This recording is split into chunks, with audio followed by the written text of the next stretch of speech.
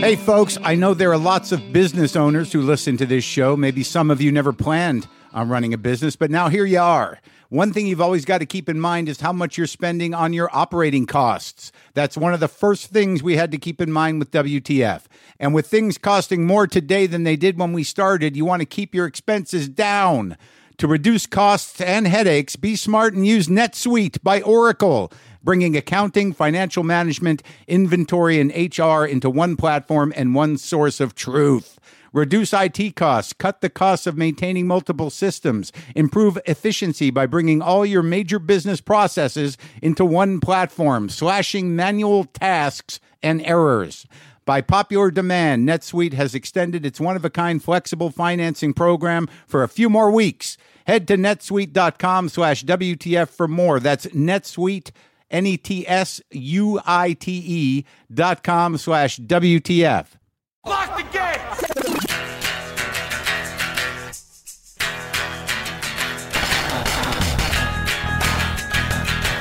All right, let's do this. How are you, what the fuckers, what the fuck buddies, what the fucking ears, what the fuck sticks, what's happening? I'm Mark Maron. This is my podcast, WTF. Welcome to it.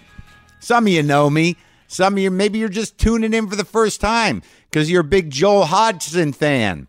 Yeah, Joel Hodgson. You know what? I think my ability to speak is deteriorating. It's not senility. It's not Alzheimer's. I just think that my tongue and my ability to enunciate is just giving up. It's giving up. Joel Hodgson is here today from MST, Mystery Science Theater 3000. They're doing it again. It's happening. And coincidentally, also on the show today, someone who is on the new MST 3K, Jonah Ray, to promote something else, but we got a little bit in for the other thing. He's my buddy. He's been on my TV show. He lives down the street from me.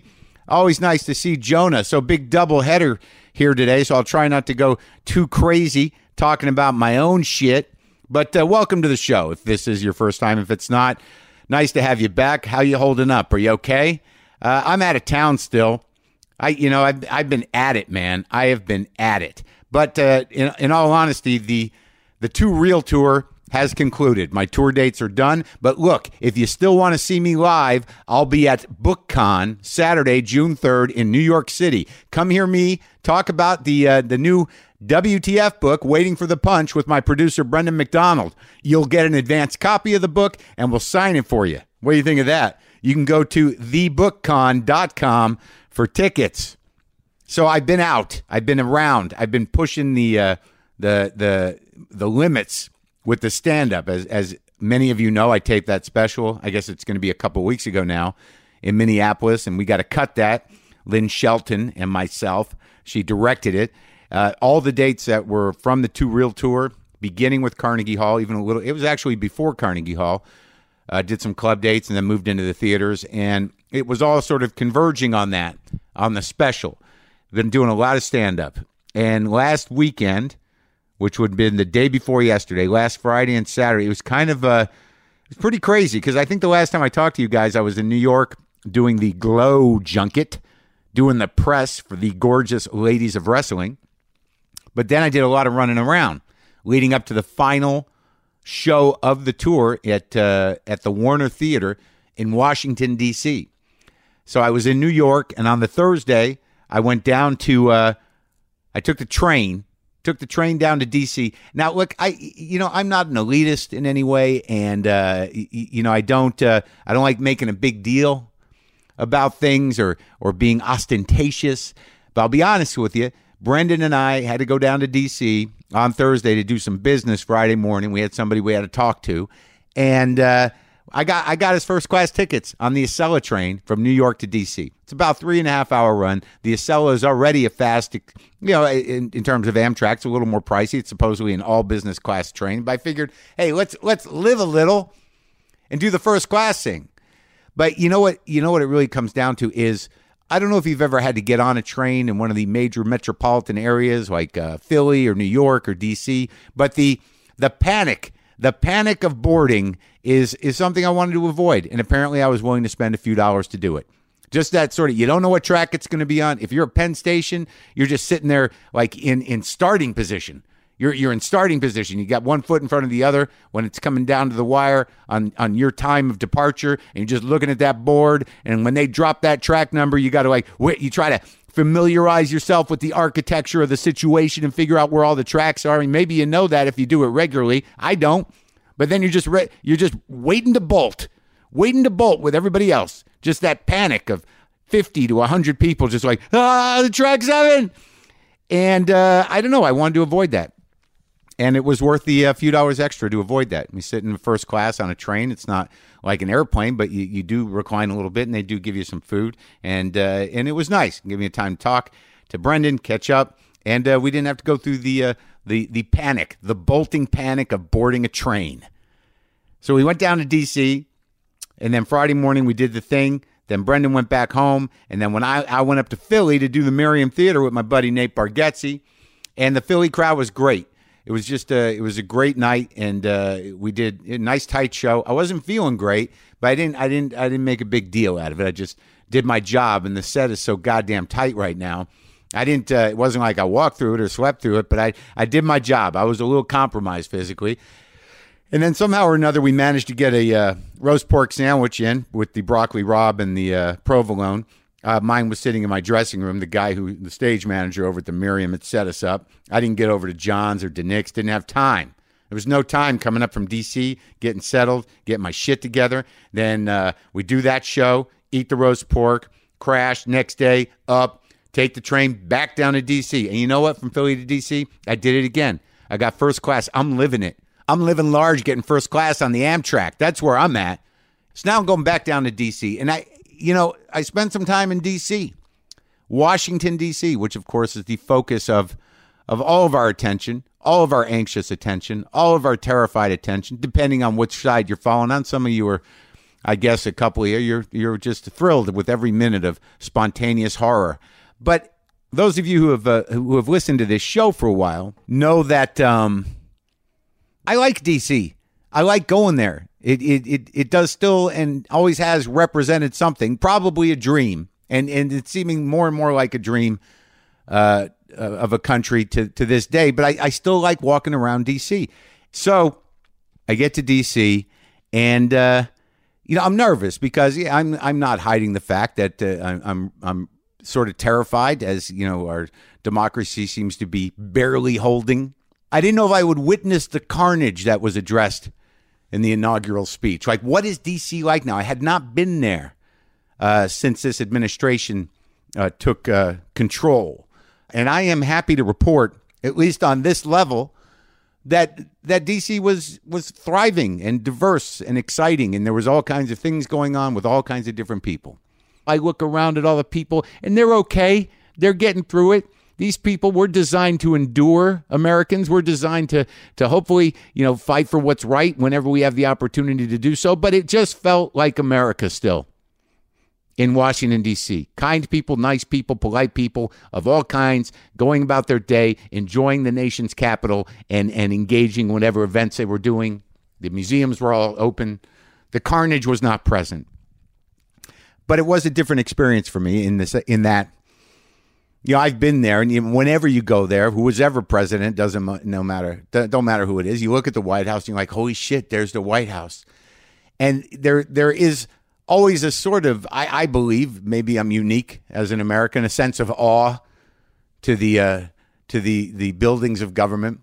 But this was the first time, I just remember going, been there many times over my life, and you're always sort of fascinated with it. Why do I project? I'm always sort of fascinated with it. But this was this time it was more of a disturbed and perverse fascination. This is the first time I stood in front of the White House and thought, is he in there? Do you think he's in there? What's he doing in there? Is he just yelling at things? Is he in there, that guy? Is that guy in there right now? And then there's this other thought, if I just, if I showed up with a bucket of KFC and maybe some cheeseburgers, you think that maybe I could go in and chit-chat with him and see where his head's really at? You think he's in there? A sort of weird, panic, apprehensive feeling standing outside the White House, which I've had before in different forms. I've been there for several different presidents, both Democratic and Republican. But this time it was beyond party. It was just like, do you think he's in there? Is he? And I had not had that feeling before.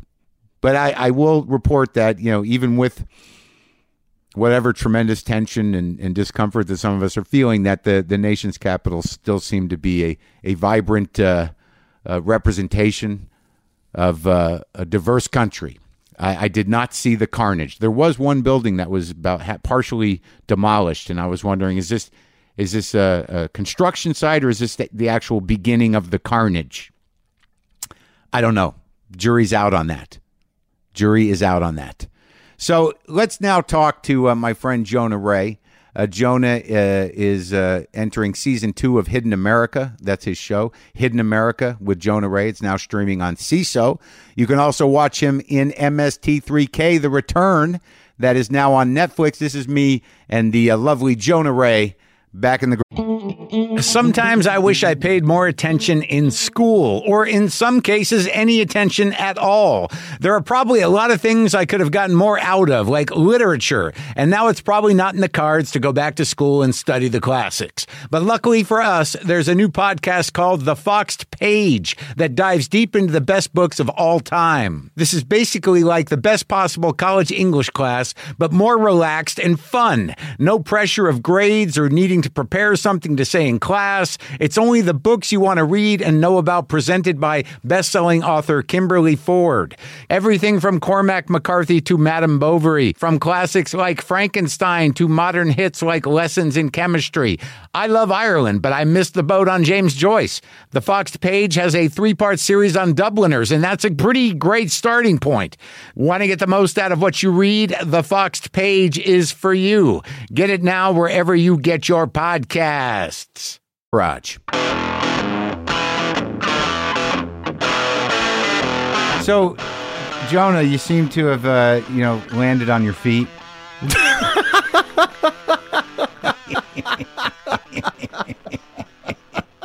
It's real touch and go there for a bit.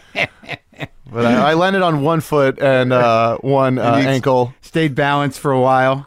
Then got the other foot planted somehow. Yeah, I guess so. So I literally haven't talked to you for a long time, and we're neighbors, and I guess we just can't find time to hang out. I understand that. Yeah, well, we text about music, and then there's a couple complaints, and then that's it. Yeah, we should do something. Okay. Yeah, but it's really about busy. It's about being busy, and about the fact that I don't really hang out with anybody. Do you not do anything? No, dude, I don't do much of anything. I don't know. Maybe I'm old. It might be it. Did you expect this of yourself? I never did much. It's a lot to get me out to a show. It's like I'll go do comedy. I'm working a lot. Yeah. But that's like doing comedy. That's faux social behavior. No, it's not faux. It's real. Like if I need to, touch work. Base with, but it's like if you're in an office all day, you're like, I have tons of friends that I talk to all the time. Well, but like doing the road stuff, that's the work. But like if I want to just keep in shape, but like if I want to socialize, like if I feel like I haven't talked to a bunch of dudes in a while, just talking about chicks and whatever, beers. Exactly, yeah, or whatever it is, a comedy or what. Like I'll go to the Comedy Store. I'll go early. I'll stay a little bit after my set, and I get all caught up. Yeah, I get all the dude energy I need. I get all the sort of like who's doing what. Yeah, see who's doing what. Kind of where they're at joke wise, and I like seeing people. So it works as sort of a clubhouse when I need it. That's true. Yeah. So I guess, but that's also a thing that like old guys do. They join country clubs. I would call the Comedy Store a country club by any stretch of the imagination. Well, that's more of a VFW hall for Vietnam vets. It's like a country club in hell. Yeah, it's just. Well, I don't know if I'm old. Let's not go crazy with it. You said it. I'm just. Yeah, but that wasn't an invitation to clobber with me. Clobber me with it. Say it again. Say it again. You're old. You're getting old. Well, I think I'm getting older. No, Mark. No. Come on. You got so much life to live. So, all right. I also want to talk about MST 3000. We're talking about the travel show, right? Yeah. I just when we wrapped up the third season of the Meltdown. Yeah. We were also wrapping up writing, and we were shooting also Mystery Science Theater 3000, and I was writing the second season of Hidden America all around the same time. Now, what was the inception of Hidden America? What was the pitch? How did it all come together? Well, I love Bourdain, and I love his show, and I love how awesome it looks, and also I like sketch comedy a lot, and I kind of found that you can kind of do a sketch show that's also just a parody of Bourdain, right, and have it be a secret sketch show within it. So but it's a real travel show, though. Well, we go to real places, but everyone I talk to is fake. Like everyone's playing a character, right? So it's I got Yvette Nicole Brown from Community, like she's playing a DEA agent that I talked to while all coked up in Miami. Really coked up? No. But I from experience, I was able to bring a lot. Draw from your experience. I was able to draw from experience of me being stuck in a bathroom with a guy talking about Tom Petty and the Heartbreakers. Being that's not a bad topic. I mean, I've had much worse topics in those situations. At least that's something you can really lean into. Yeah, it's a lot like those. It was the topics are conversations like, I think I might have come inside that girl. Yeah. Yeah, that one go on for a while because that could always trigger like, oh, there's this one time, and you're like, I don't know, we need to do it. Go that far into it. No, but Petty, why not? Let's go down the rabbit hole. I love it. I'm a big Petty fan. So you're coked up. You're talking to so we got like a ton of I go to Nashville and I talk to Jared Logan, who like plays like a Pentecostal preacher in a tent revival. But you go to the places. We go to the places. Sometimes we'll fake it out here just if it's easier. But what if you're in the place? Don't you talk to any indigenous people? Yeah, we talk to some indigenous people, some locals. By that I mean locals. Yeah, but I don't want to misuse that word.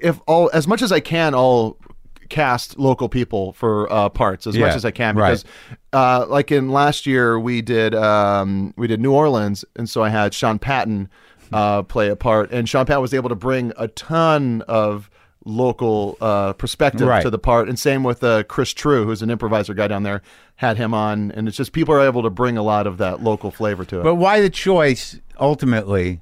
Like what stopped you from just doing a real travel show? Because I only want to be involved in fake things.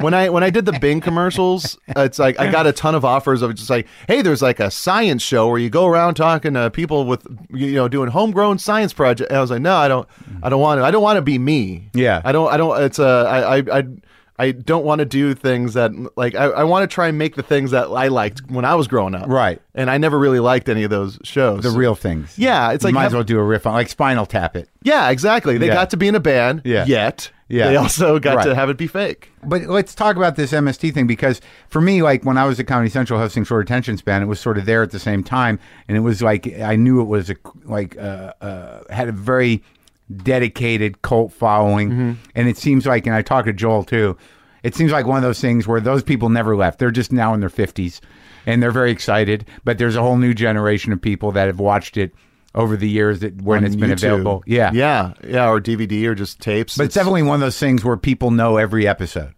Yeah. I'm a huge fan of the show, and a lot of my friends were too growing up. When you were a kid? Yeah, when I was a kid, I loved the show. I wanted to be on. Let's say I would watch. It's like early. I watched everything on Comedy Central. Right. So essentially, I was watching your show. Yeah. Short Attention Span Theater. Were you really? Yes, I was. Huh. Yeah. Me and my bad outfits, my hair looking awkward in that. It was a weird set, though. Yeah, you were set up to fail. Okay. Always, though? No, you had some good stuff. It was just weird because I had seen you do stand-up on TV. Yeah, and you're like, yet you were hosting clips of stand-up. I know. Oh, no, it was mostly promotional clips of movies and TV shows. Weird pack. Like, stand-up was really the stand-up. That's right. That was the Mine was sort of like pieces of movie promotions that we could build, themes and things. It was ridiculous. Yeah. Nothing. We paid for nothing. Like, we like when the DVD box set or the videotape box set of the Carson's Greatest Moments came in, we're like, great. We can build a whole show around Carson and act like we made decisions around what we were going to put on. It was fucking nuts. And they just give you the EPK and this, yeah, and it was just nothing was paid for. It was all and then we'd have these dumb themes. Today's theme is the color green. Oh, it was terrible. But it was like, there wasn't that much on Comedy Central. Yeah. So it was like I was watching you stand up, Mystery Science Theater 3000, Kids in the Hall was on all the time. Yeah. Python and AbFab. Exit 57. Briefly. That was not Exit 57 came about after the end of Kids in the Hall because remember after Kids in the Hall was done, it was Vacant Lot and Exit 57. Well, Vacant Lot was Nick McKenney. Yes, Mark's brother, and Exit 57 and was Paul Greenberg. Oh yeah, that's right. Yeah. Exit 57 was Amy Sedaris, Paul Colbert, Dinello and Colbert. and Mitch Rouse. Yes. Yeah. What I loved, Jody Lennon. That's right. Mm-hmm. But what I was always thinking about was the opening of Vacant Lot might be the coolest sketch show opening of all time. The running was it? No. It's like they're sitting in a dilapidated house, and then Pretty Vacant by the Sex Pistols starts playing, and then wind starts blowing, and then the entire house, there's like just falls down around them. Yeah, and I was like a fucking Sex Pistols song and this cool set piece. For you, it was like, it's that Venn diagram where you find yourself in the middle of it, and that was always the thing about watching MST too. It's like they throw out references to Zappa while you're a kid, like that's starting to get into music, starting to get into comedy, and everyone starts to kind of there's a portal. It's a portal.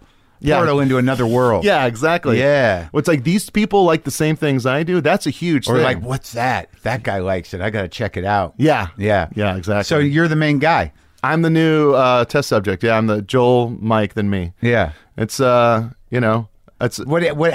you feel when you got it? Like that must have been like you're like, what? Well, when he asked me, it was still like not a real thing. It's like it wasn't the Kickstarter was long before that. He was still kind of thinking about.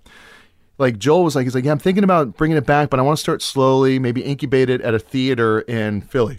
Really? So I'd want you to move out to Philly. Is he in Philly? He's outside of Philly. No, I didn't know. Yeah, in Pennsylvania. And I was kind of like, oh, that's weird. And it just kind of was this thing where he wanted me to do it. And I was like, we weren't sure what it was going to be. But then as it started, he got the rights back. And then the Kickstarter, he was like, you're the guy. So I had known that I would be the guy for a while. Yeah. And then, you didn't know if it was going to happen. Yeah, yeah. And it was nice to kind of know for a while before it was announced, just so I could steel myself from all the, nerd anger and rage. Uh-huh. Yeah, of course. Yeah, of course. Yeah, I'm a hipster looking dude. Yeah, a lot of like it's the meanest comments I get on the internet. I'll look at their profiles and they usually just kind of look like me, which is like makes me believe it's like, oh, they hate me because they are me. Yeah, and I'd be doing the same thing probably. Yeah, because I remember when Mike took over for Joel, there was a lot of anger towards Mike, and then there was like from these like this subculture. Yeah, definitely. But which is weird because it's like me and my friends, none of us care. Like we're just like it's still a show about a guy and some robots, and but like they should be happy the show's coming back. Yeah, like, a lot of people are. These purists are like it's gonna be different. Yeah. Well, it's funny every once in a while. Like I'll see a guy go, I don't like Tom Servo's new voice, which is Baron Vaughn doing it. Yeah. I'm just kind of like Baron Vaughn's like one of the like the most talented voice guys, and he's a great singer and he can do impressions. And then and the guy's like, I don't know, it just seems like kind of it's like I mean why does he have to be black? I go, oh, there it is, there it is. Hello, right now, Confederate flag. Yeah, you've dismissed you've dismissed anything you've ever said. Yeah, but it's great. It's been overwhelmingly positive for anything I've done before. It's a lot of people seem to really dig it. So, how's the new house? It's great. It's a constant source of frustration. Our front door doesn't seem to want to open up or close now. So, oh, really? Yeah. We're on a clay lot. Yeah, so everything shifts around. Yeah, well, that's what happens to houses. You could do what I do, just let it all fall to shit. Yeah, but I like it. You want your house to represent you as a person. Oh boy, yeah. Is that it? No, but I'll get a new door. Yeah. Like I when completely necessary, I get a new door and it's got windows. So that is progress. That is progress. You're not keeping things out. That's right. Yeah. When it gets ugly, when things start to really like I got to do something. I'll do something. That's where I take the evolutionary step. It's a matter of anxiety and dread and just sort of like, it's going to be a pain in the ass. But then when I have to, I do it. Yeah. I take the step. That's life, though. I think it is. I got to ask you. You've had glasses for a long time. I have. I just got LASIK. Okay. Did you ever think about that? Yeah. You can't do it? No, I mean, it's like, why? I mean, how are you feeling about it? Weird. Yeah, It's I mean, weird. like I like my face okay, but it's just as jarring to me as to anyone else without glasses.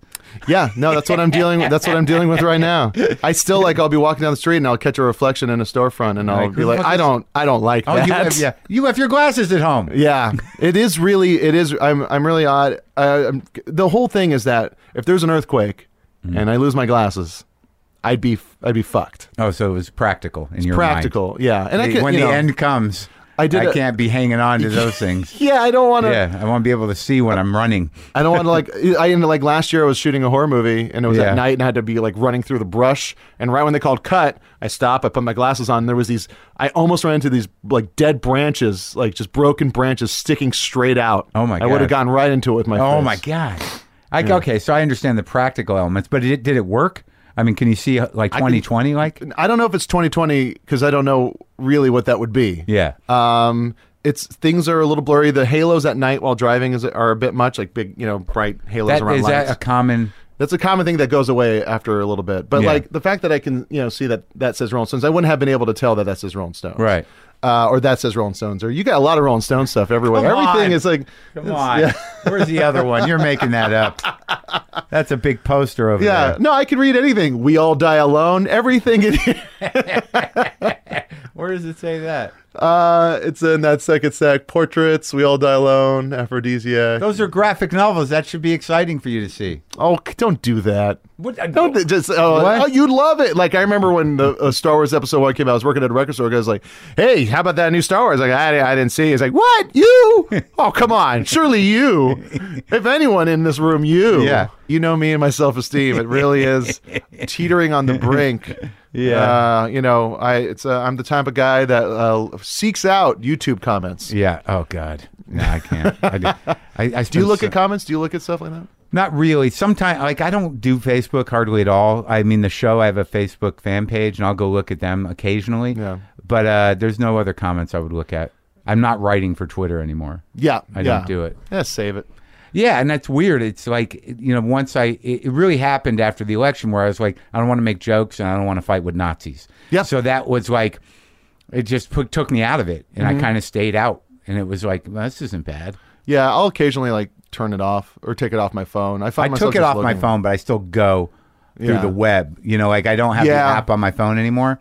That's good. It is good. But I'll still look. I'll go through the browser, and it's a little harder. Yeah, I do the same thing. I go, I don't need this app on my phone yet. I'm signing in. Yeah, but I scroll through. Like it doesn't separate things in dimensions. So you're like, where's one thing about me? Yeah, there was it was funny when, I think Bourdain's show Parts Unknown is so good, and I think it gets better and better. Yeah. But like he's in Hidden America, and he posted a clip from it on his Facebook page. Yeah. And there was a couple, comments about the actual clip, but a lot of it were just people going, "Your show sucks now."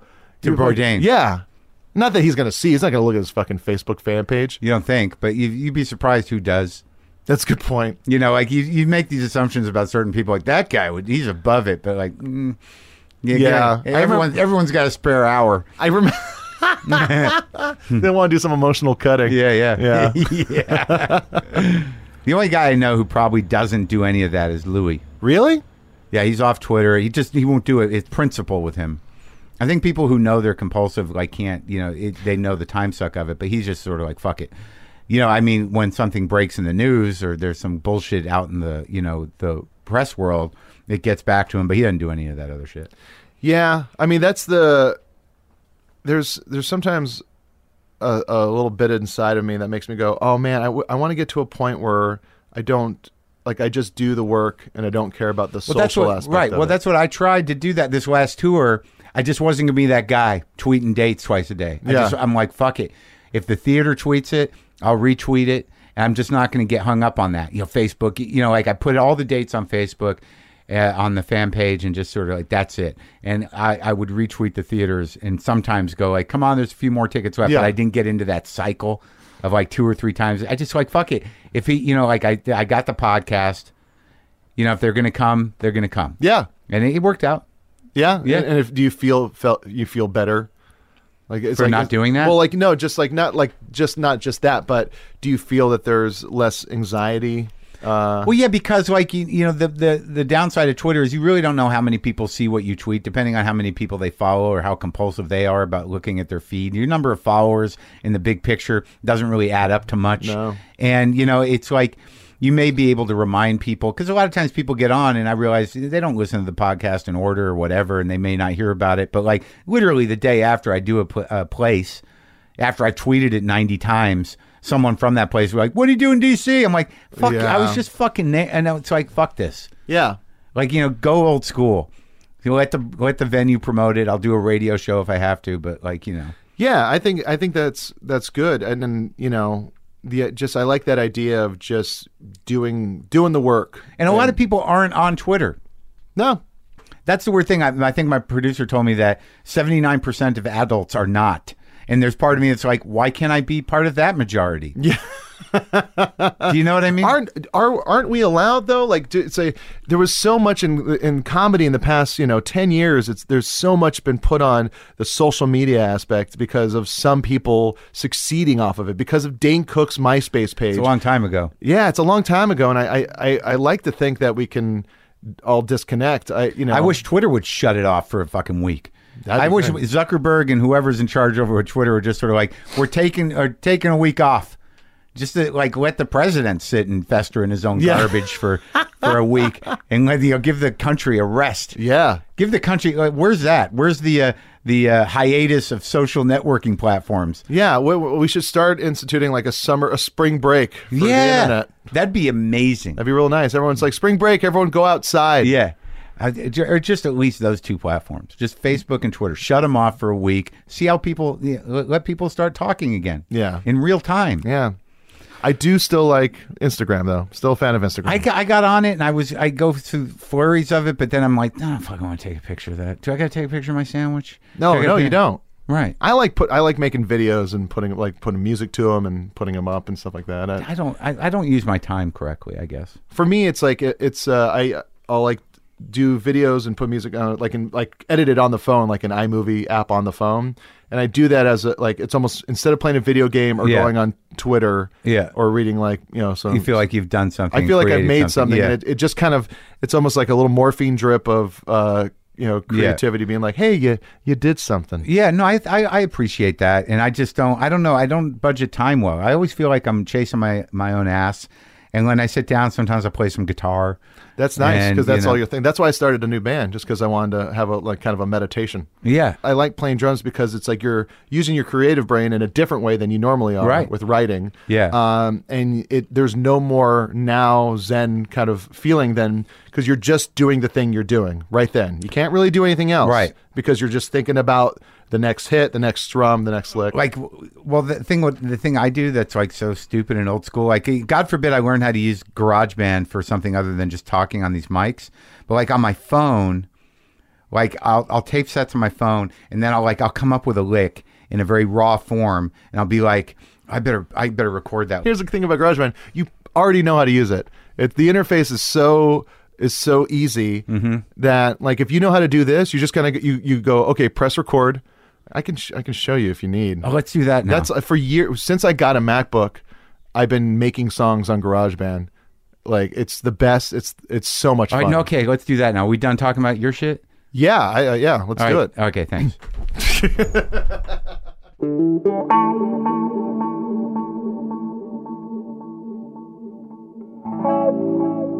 Jonah! That was me and Jonah, season 2 of Hidden America with Jonah Ray, now streaming on CISO, and the new MST3K, The Return, on Netflix. Love talking to Jonah Ray. Now, Joel Hodgson, oh my God. Joel Hodgson, how is that so hard? Joel Hodgson. It is hard. It's hard for me, that name.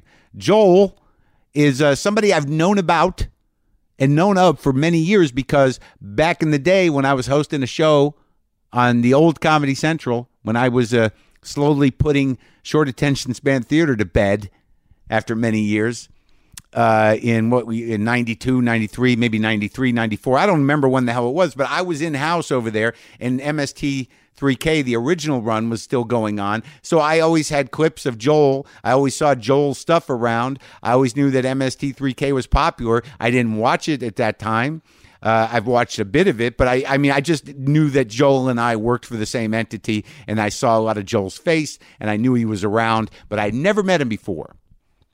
And I knew that MST3K was a brilliant thing. But I'd never met him before, and over time, I realized I'd heard that he's a genius, that he used to do stand-up. I knew all these things about him, but I'd never met him, and I was pretty excited to get an opportunity to meet him.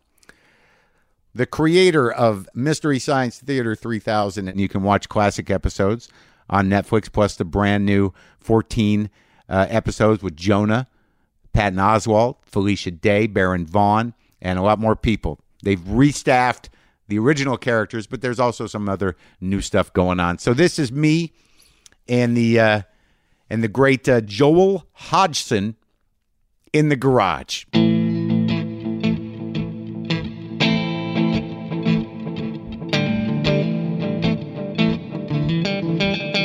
So, Joel, I think that, you're older than me, but I certainly obviously remember the first iteration of Mystery Science Theater 3000. And then, but I didn't know who you were. And you were one of those guys that everyone talked about. This guy's beyond, he's at another level creatively. Well, know what you were.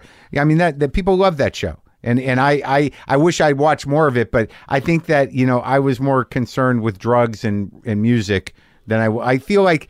And you knew Kinnison, and I want to talk about Kinnison too. So, but this is the thing. I don't know how many people know that, you were hammering away at comedy, but also I don't know how many people know that. How much did you raise on this Kickstarter for the new one? It was altogether over $6 million. And because there was whatever the nerd culture was now, you found them then. There's a very specific type of sci-fi kind of robot kind of nerd guy. You should see the look on his face when he's describing this. He seems actually, I'm just doing color commentary. Am I wrong? No, but you seem genuinely happy when you describe that. Well, no, but I'm just so happy that so many of them are I'm going to give Joel money to make more, and they've got to be my age. Yeah. Right? Yeah. You grab it's them. Between but there's a lot of them that are 35. Mm-hmm. So that's 35 and up. Right. They were 12 when it came out. Right. There's a lot of them like that. Right. When people know me from Short Attention Span Theater, I'm you must have been a child. Yeah. It's a little weird. Makes you feel old. I don't feel bad about it. Yeah, no. But I'm sure they appreciated it. It was really important to those people. I think the reason why I was bitter at that time was that, Short Attention Span Theater, Mystery Science Theater, people would get some things confused, but also you were doing this brilliant thing. And, I was, hosting a clip show based on promotional material. But listen, I gotta tell you something though. Yeah. When they hired us, I think they thought we were going to do that. I think it's a huge misunderstanding that they even really let us do Mystery Science Theater. Was that with Comedy Network, pre-Comedy Central? It was Comedy Channel, and then Comedy Channel merged with Ha for 9 or 10 months, and then it became Comedy Central. So we were in Comedy Channel Ha, Comedy Central, and I really think when I first met those guys, they were really treating it this is going to be MTV with comedy. Yeah. And I think they thought, we'll just get Joel and these robots to host clips. And I think that's what they were thinking. And then we refused to come to New York. We said, we're not coming to New York to do the show. We have to stay in Minneapolis. You can't afford to pay us enough. And the studio was too small. And we said no, and then they had to rethink us. But I really think they thought, how it was when Higgins Boys and Gruber, Tommy Sledge, Rachel Sweet.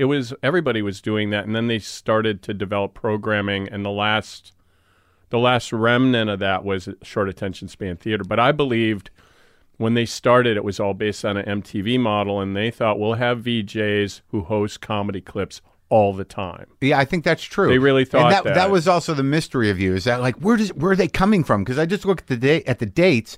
You were in the middle you were in the prime of it when I was hosting that show, but you were never around in that building I was at HBO downtown. Yeah. It wasn't even a real studio. It was office space. The ceilings were Like this this low. It was crazy to shoot in. They had to hang lights from the But you were the ceiling. mystery man. It's like, oh no, that's all made in a lab in Minneapolis. It really, in some ways, it really served us. In other ways, it really hurt us because we weren't really in the culture of show business. But that's better. They could kind of ignore us on certain things. But look at it. You just raised $6 million from 35 to 60-year-olds who are excited to see the puppets come back, the robots. That's right. But let's go back, because the thing that, like, I wasn't mad at you or anything. I was, I was sort of mystified by the whole, because I was new to show business other than being just a sweaty stand-up. I was a child in a lot of ways. Were you? Didn't you start in San Francisco? Not really. Really? Where did you start? I after college, I did it maybe twice in college. In 1986, I moved out here and became a doorman at the Comedy Store. And I got all fucked up on drugs. And by late 87, I moved back to Boston, where I went to college. And that's really where I started. And then that's a good town to do '-up in. Yeah, it was great. I did. I came in second in the riot, and and I started working, doing all those one-nighters. And then in '89, I moved to New York, and I was going back and forth making money. And then like '92, after hitting the wall on losing my sobriety again, I scrambled out to San Fran. But yeah, it was San Francisco and Boston, L.A. and New York. Yeah. And Minneapolis, Chicago. That's how I looked at it. I think it was sister cities were really pretty hot comedy scenes. Yeah. But like, you started, so what, you come from, how big's your family? There's 5 of us, 3 kids and 2 adults. Yeah. And you work with your brother sometimes? Yeah, we did for years. Not anymore, but yeah, we did for years when I used to live out here. We had a production company together. But when did you start? So like, what business was your old man in? Oh, my dad was a teacher and my mom was a teacher. My mom was a nurse and then taught nursing, and my dad was like a teacher pretty much his whole career. Like high school? He taught, he started out grade school. He was like my actual principal when I was in kindergarten. And my friend Billy Creeshon went up to him and he said, "Hey, I know your little brother." And he thought we were brothers. And yeah, so he was pretty much involved with education, like his whole career, either selling curriculum for some companies or teaching. He taught at college. Selling curriculum. Yeah, like SRA. Do you remember SRA? Yeah. The interdisciplinary, oh, yeah. Kind of colored thing. It was kind of during the worst time in education in the country's history. And they could sell stuff like that. These little boxes that the kids read, these little pamphlets, and then got tested on. Oh, right. It was all individual. So was that like a commission sales gig, or was it? I think so, yeah. Interesting. Yeah. But they're noble people. They work with the children and the sick. Actually, he was an educator, and he really cared about it. So he was in it. He was really living it, and I think he was happy. I think he liked it. Yeah, and you're the oldest or the middle? I'm the middle kid, yeah. So where does the interest in show business come from? How did you? God, I don't even know how to explain it, because man, from the time I can remember, I was like fascinated with it. Like, who in particular? Well, I can remember being in nursery school, right? And they'd sing, "Do you know the Muffin Man?" And I'd go, "Let's sing, Do You Know the Mask Man?" Like I had gone into a novelty shop. And in Madison, the Moon Fun Shop, and the walls were lined with like Don Post monster masks. Yeah. I was like going, holy shit, that's incredible. And so I was 5 and I'm going, masks. Like, I want to be a mask man. I want to know where those masks are. I want to dress up. Yeah. So from the time I remember it, I just was like, it's one of those weird things where it's possible that you just decide super young that's who you are. Like, I was just fascinated with it, but I didn't know how to get to it because I was in... But it was masks. I was in southern Wisconsin, but that's all analogous, sure. I think, because masks, right, horror movies, costumes, movies, superheroes. Yeah, the whole thing. But theater. For some reason... It's the oldest. Yeah, for some reason, I'm sitting there going... Yeah, I got to get near those masks somehow. I got to get I have to find out about them. Yeah. I want to sing about them. Yeah. I want to sing about being the mask man. Yeah. And then I remember I could hardly say it. When I said masks, I kept going, Masks Man. And they kept going, what? Masks Man? Do you know the Mask Man? Yeah. It was so, but even, that was when I was 5, and that was like the earliest memories. So anytime I'd see, and back then, show business was so, media was so dull. And intimate. There was you only had a few options. Yeah, like 3 channels. Yeah. But when something was on, like the Muppets were on Ed Sullivan, it is electrifying. Like, oh my God, it made my day. There's a guy with a puppet on TV. Oh, so you're always a puppet guy. Yeah, it's like puppets, magic, ventriloquism. Who was the first Oh yeah, I had a ventriloquist dummy. Really? Yeah, I had to.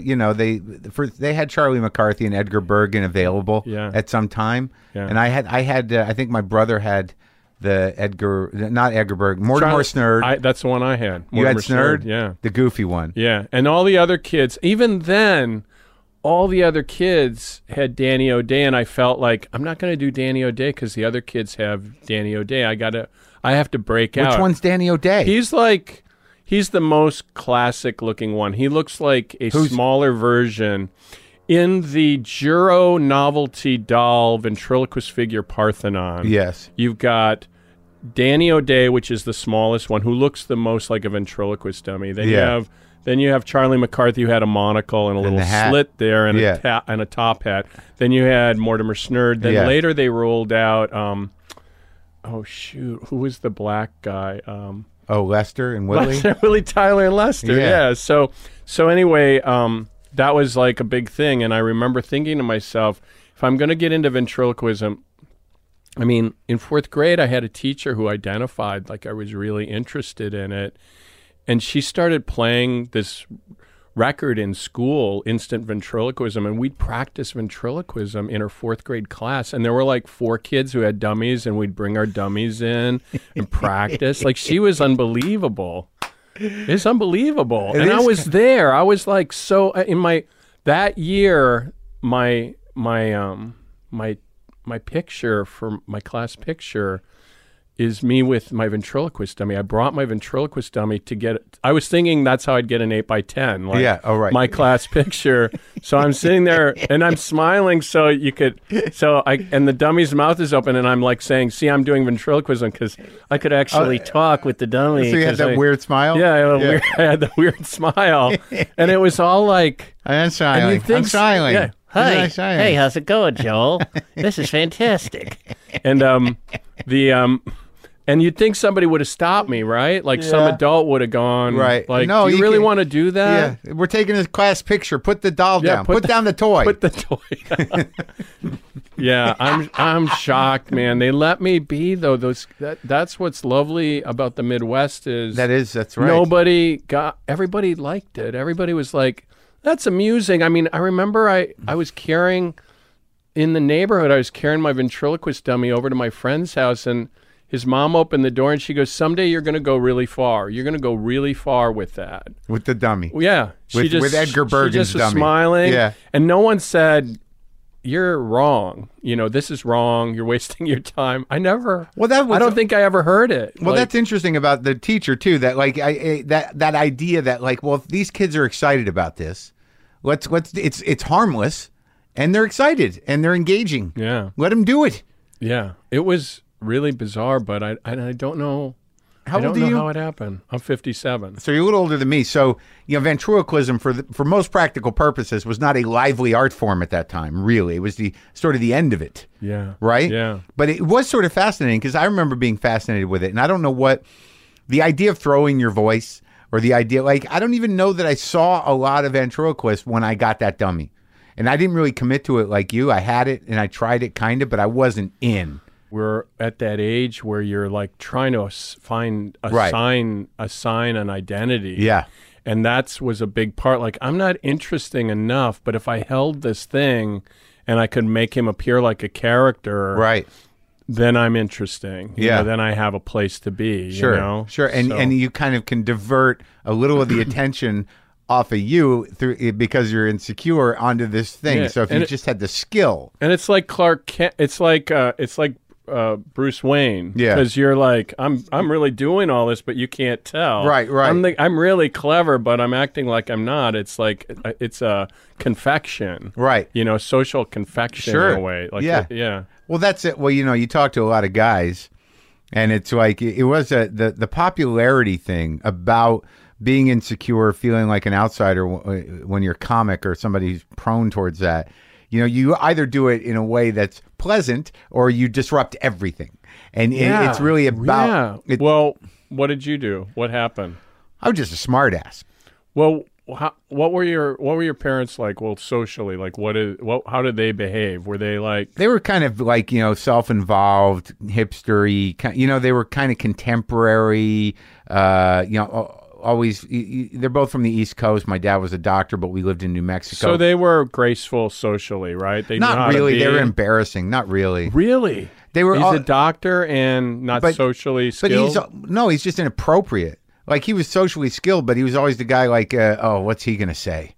Like he wasn't. He wasn't that. And my mother was always embarrassing. They're very vain, but this is going on too long. But they were sort of ice storm parents. Gotcha. Right. And not the Joan Allen, but the Sigourney Weaver and Kevin Kline. Yeah, great. I love that reference. Yeah, that was Let's the time. Let's have a key party. Yeah. I think they were at one of those. That's great. I get great. that feeling. Okay. Yeah. I get it. So not Midwest. So you wanted to be funny, but you weren't exactly cueing off them the way they behaved, or were they maybe showing you the wrong way to be funny? Well, I think I was fighting them. I think that they were so self-involved that I needed to get attention elsewhere. Yeah. That was the thing. Yeah. So I always was trying to undermine structures, innately. Right. Like the teacher, like if I was bored, I'd fuck with the teacher. Yeah. I made a few Hebrew school teachers cry, and I got kicked out of a private school just because of my dumb mouth. Wow. Yeah, that's what I come from. But you seem to do it a little nicer. Yeah, no, my parents were really good socially, and my dad was like really funny, and I cued a lot off him, but I didn't really realize it at the time. So he actually was kind of making a little path, but I don't think he ever thought like it was all by example. He was kind of just doing it. He never said, "Hey, Joe, why don't you do this?" It was almost like firewalled.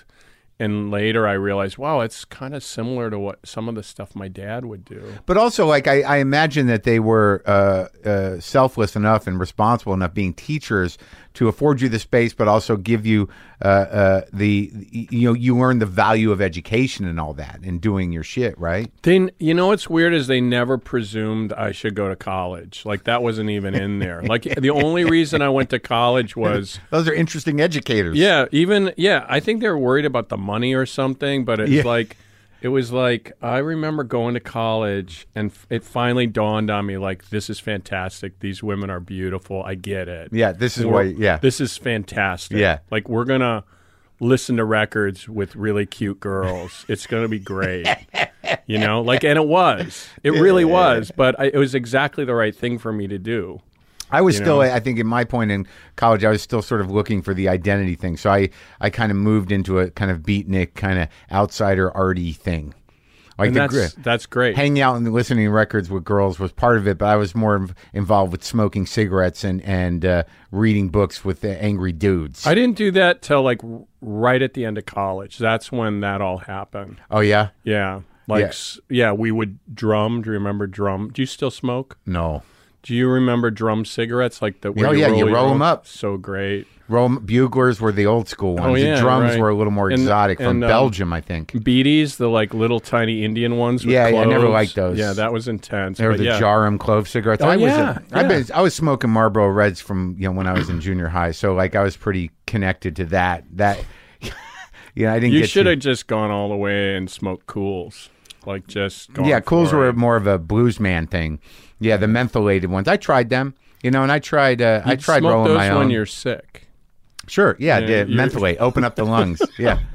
I just remembered something though, Joel. When I was a kid, when I was in third grade, I did some stage work.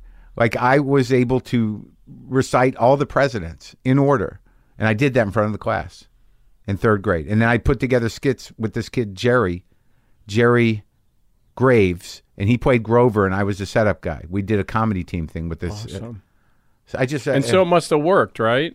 well, it was something, you know what I Yeah. mean? Like it was sort of an impressive skill. I'd learned the presidents from a coin collection booklet, and I didn't have the coins, like a commemorative coin collection Yeah. book. But I didn't have the coins. I just had the book, and I just memorized them in order. Yeah. And so That's you know, great. it's easy to kill with that. You just got to nail it. You know, no laughs expected. Just get them all, and have the teacher go, "Yep." That's awesome. But That's so, awesome. when did it evolve into something that you were like serious about? Well, And what was that? well, listen, Okay. a lot of my stuff like came, like I said, from my dad. We were like in a big part of this is the church. Like we were in the like Methodist? evangelical church Oh. in the Midwest. So, You were Christians? yeah. Oh.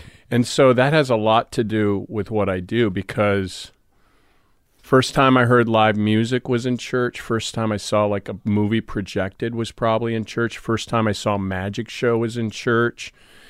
It's like they were always kind of like a little bit suspicious of entertainment on the outside world, which is rightly so, you Sure. know. And they would It's a entertain corrupting, horrible influence. well, it's part, ruined everything. Part of it is, part of it is, but it's like, but part of it's awesome, and so it's like they were a little bit like suspicious, and so that was there's a big emphasis on being able to entertain. So there was like a pocket that I got swept into, like, Right. hey, you do ventriloquism, great, do this father-daughter banquet. I was like doing gigs, making money, How like old? in the church, like 7th grade. I had a magic show. I'd do birthday parties.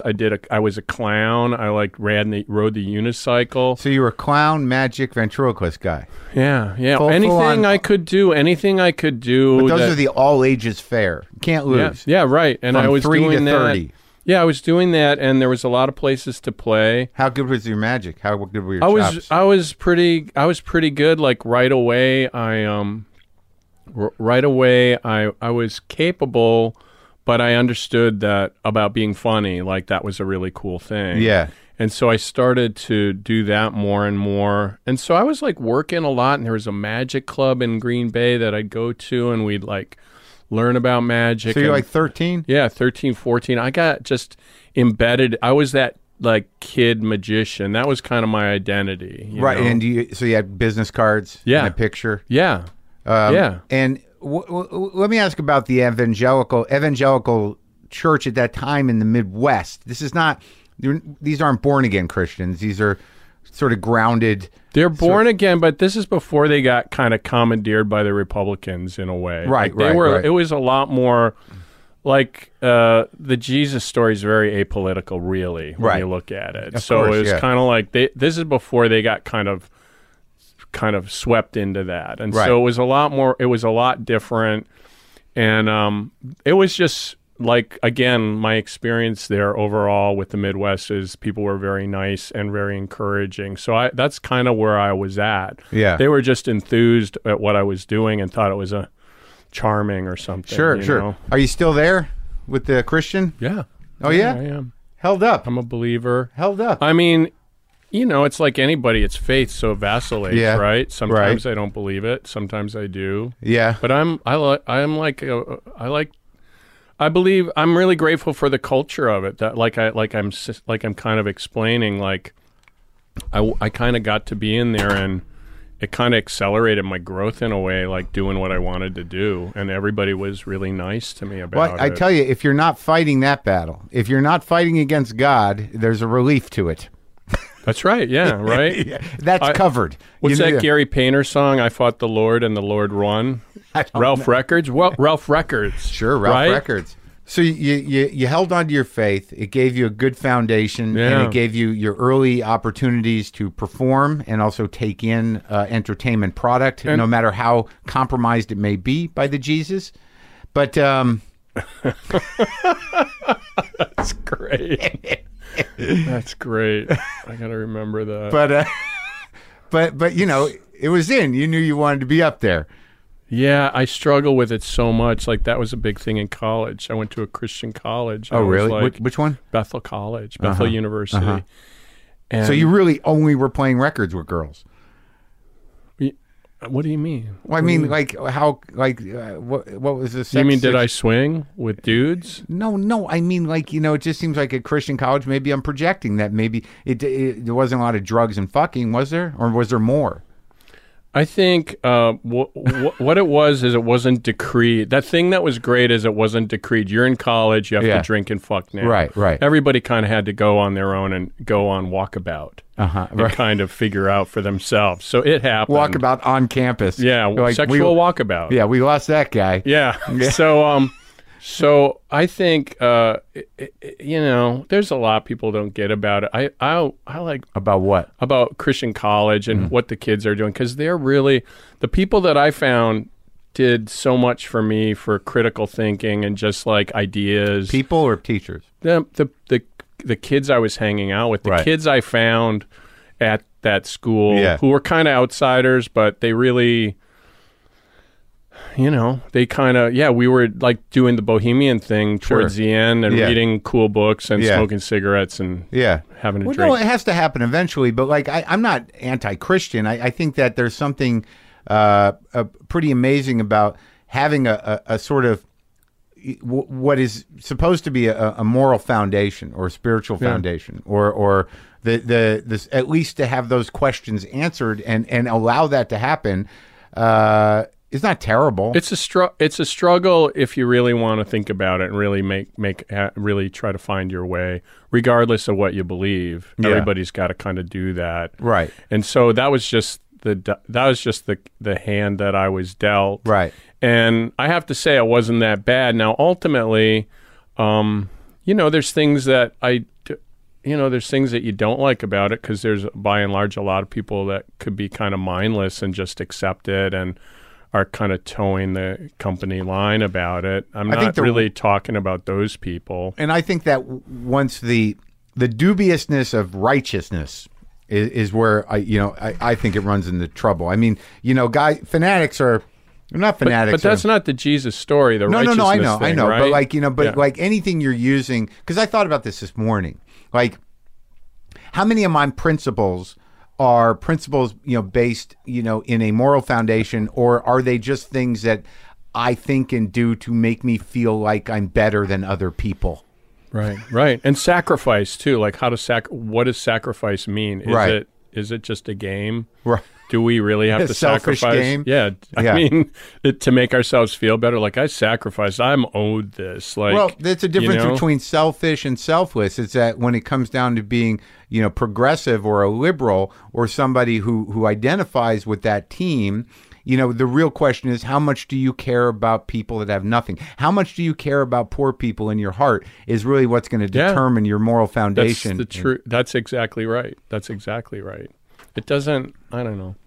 Yeah, it doesn't matter, but it is part of my story. Yeah. And I really want that to be clear that a lot of that came from that. Like, how do you actually be really funny if you're Christian? How can you do it?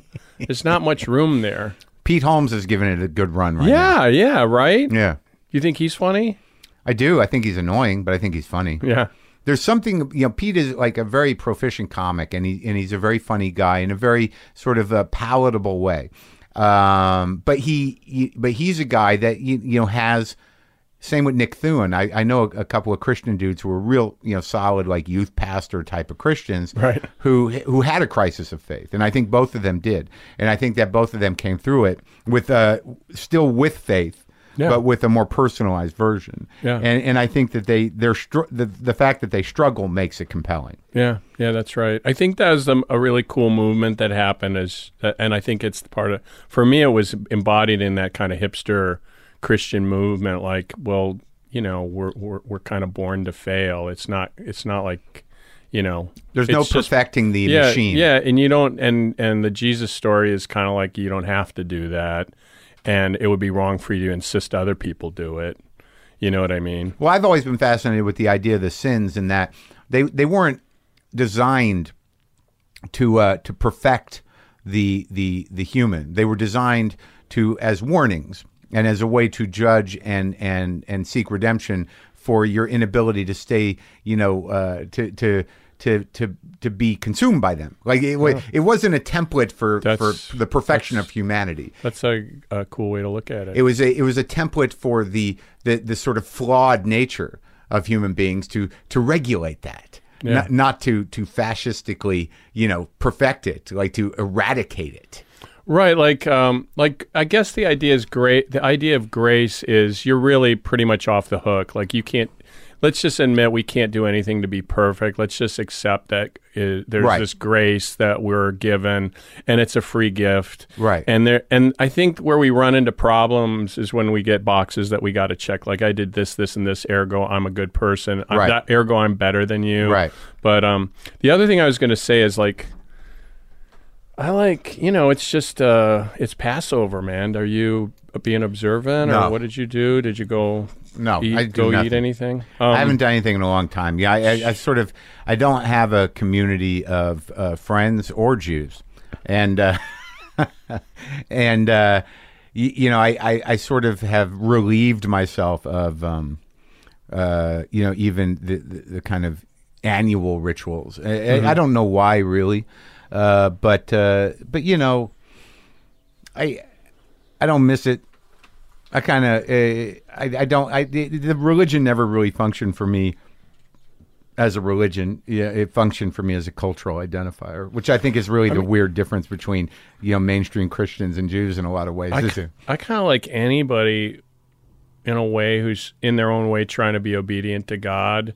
And then the only time I don't like it is when they're trying to be obedient and they want to kill me. Right. Yeah. And that's where you draw the line. That's where I say murder. Check, please. Good for you. I was really trying to do a joke and I couldn't do it. That's my only joke for this whole thing. Which is? I'm okay. So let me. You draw the line at murder. Let me. Now you're correct. You're fixing my joke, and you're actually making it better and more powerful. Okay, that's what I should have done. So first, I started out segue from the Seder. Yeah. People being obedient to God. Yeah. I'm for that, except when they want to murder me. Yeah. But I should have just wrote it down or something. Right. But I was really like. It's a bold stance to draw the line and at murder. And I started laughing. I completely screwed it up. No, you didn't.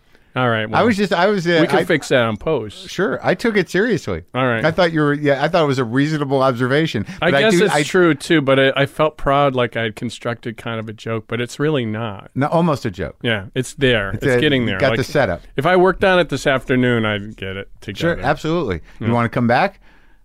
Sure. All right, so I like after we've had this conversation about grace, I like the idea of grace, but more importantly, that was the context for you, that you were like, I am Christian, I identify Christian, I believe, this is my community. Now, how do I be funny and stay within my comfort zone in a way of faith? Yeah, and I spent a lot of time working on that because we would talk about this all the time. Because and my friends at the at this Christian college at that time, you're still doing magic and then there's what the funny thing is there were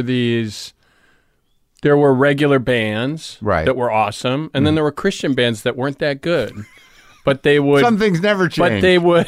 But they would package them like famous bands. Right. Like there was a Supertramp. There was a group called Servant, and they marketed them as Supertramp. Their logo was like Supertramp. They sounded like Supertramp.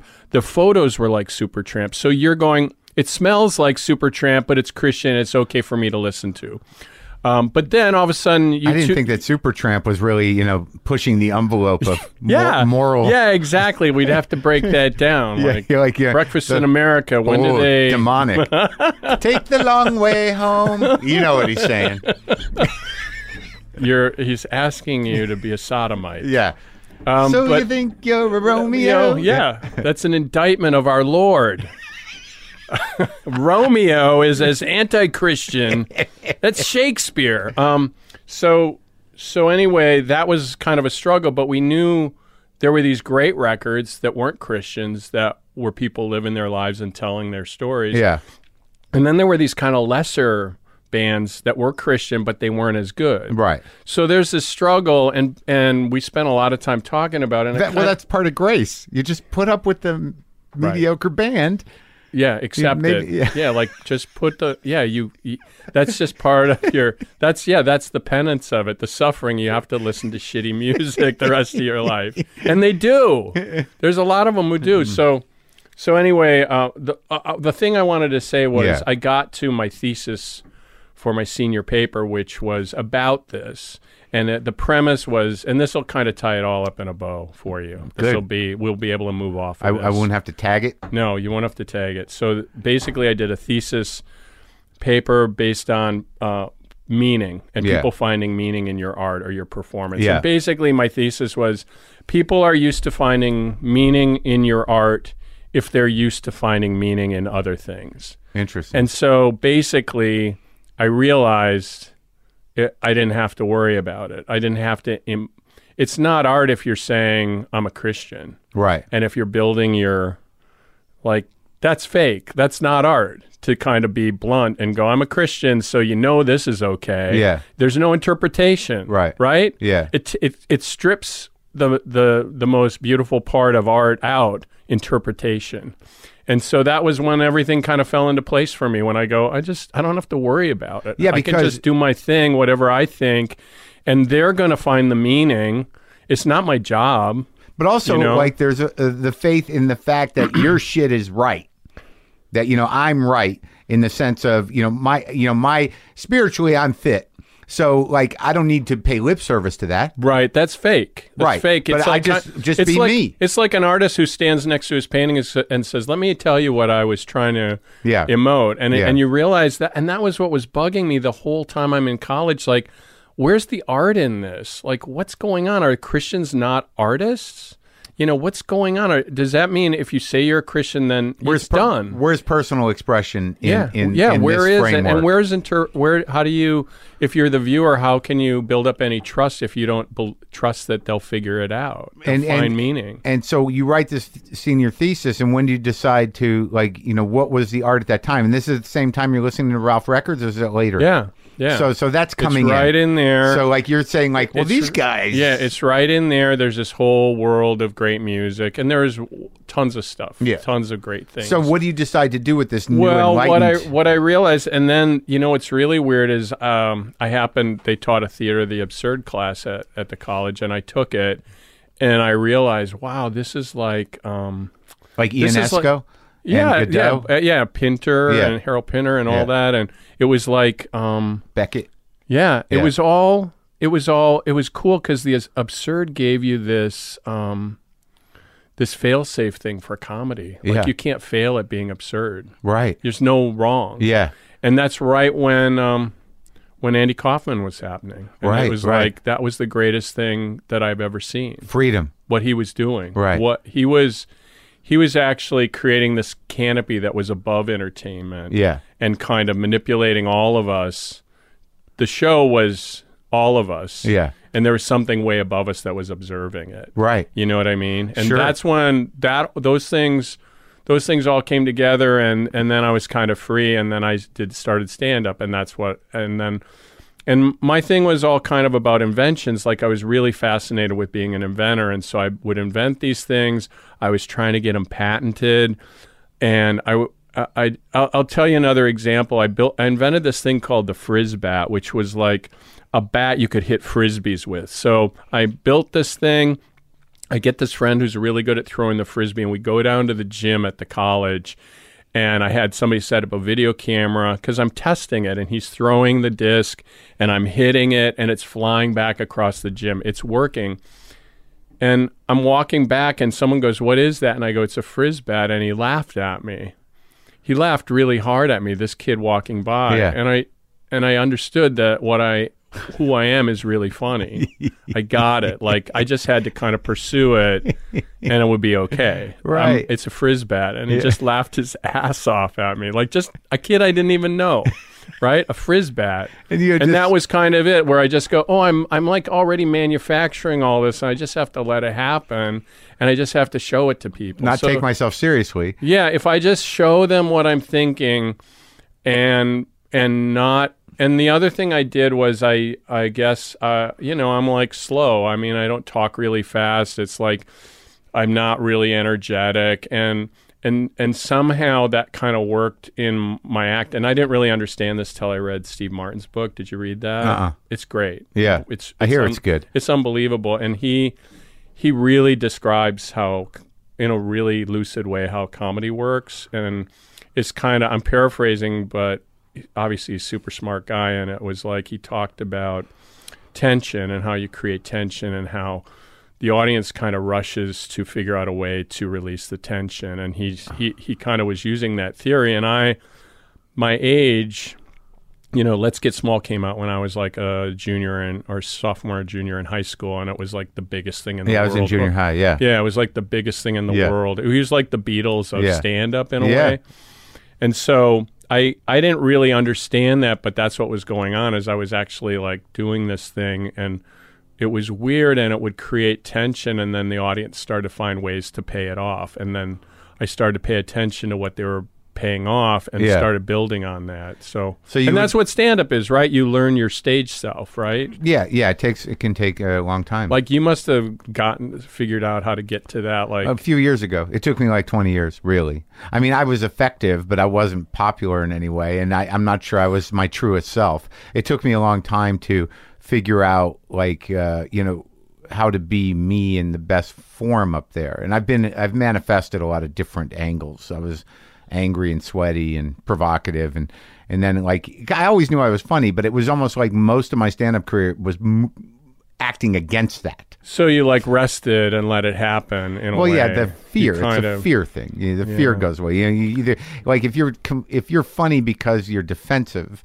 or hostile, and it's just how you deal with anger or fear. That might not be the best night out for everybody. Well, the other thing I got to tell you is I noticed just being here, you have a pretty strong aesthetic sense. Like that's usually pretty unusual for guys that are comics. Usually they don't like gravitate to those things, but that's like really obviously a big thing for you. Like pictures, instruments, records, like you got to reflect. Yeah. You're always getting these like beautiful things reflected back to you. Yeah. And that's like that's pretty unusual, I got to say. So but I know where that came from. It's similar to you in the experience of masks. Like this was like when I was a kid, my grandmother's neighbors, the Nuricks, they had a bunch of kids who were older than me. Like they were like, in their teens in the late 60s, maybe 20 years old in the late 60s. So when I was like 5 or 6, I go over there and I go into Carrie's room, this dude, and it was just posters everywhere and pictures everywhere and records everywhere. And I was just sort of like, what the fuck? This is the best place in the... Like, it was the same feeling as seeing those masks. Yeah, like you go, this is... like it's actually really great because this is waiting for me. Like, I get this one day. Right, yeah. So that's it's so important. It's so important. The first mind-blowing. Invitation. Yeah. The invitation that this is going to be okay or this is going to be cool at a certain point. And that's like so important that, well, how did they treat you? Were they like cool? Were they nice to you? Oh, yeah, they're great. They babysat us. So it's like that's the best when there's an older kid who's cool and likes you. Yeah. It's like means so much. It's been my whole life because it's also because my dad was sort of absent emotionally and physically because he was working all the time. So I was always sort of in that search, and I didn't have an older brother. But all the dads were pretty absent back then. I guess in so. The day. Even and also, my dad was pretty good dad, but he was pretty busy and pretty like working the whole time. Right, they did that. Yeah. But like also the late 60s, because I was like in 69, 70, I was 6 and 7 years old. So culturally, that was what's coming at me. Like Mad Magazine and just the news. I remember seeing Vietnam on the TV, the protests like that. It's frightening. It was frightening, but I was like, those are the ones. Those are the people who they know who they are. Somehow or another, they seem to be like there was a raw, wild, mystical trip going that resonated with me. It wasn't the control guys. I didn't go for team military. Innately, I was like the chaos people. Those emotionally fit what I'm into. Yeah, and that stuck. And that's ultimately playful too. That's like definitely. Child also goes, I don't want to ever grow up. Like it seemed to me like adults, all they ever did was like. Read stuff and talk on the phone. And it's like you're sitting there going, what the hell? This seems terrible. You know what I mean? And I got to talk on the phone. Excuse me. I'm going to write a check, and then I'm going to read a bill. You go to bed. Now, if we're really good, we'll watch the news. If everyone's really good, we're going to sit down and watch Walter Cronkite. That doesn't look like a good life. No, that's the last thing you want, even now. Yep. So your comedy act beginning, so you started doing it in like 81, 82? That's right. Basically, yeah, exactly. 81. I was in college as my junior year of college when I started doing stand-up, and I was right at the cusp of the comedy scene. And Minneapolis was really right for it. There were a lot of rooms. There were a lot of good comics.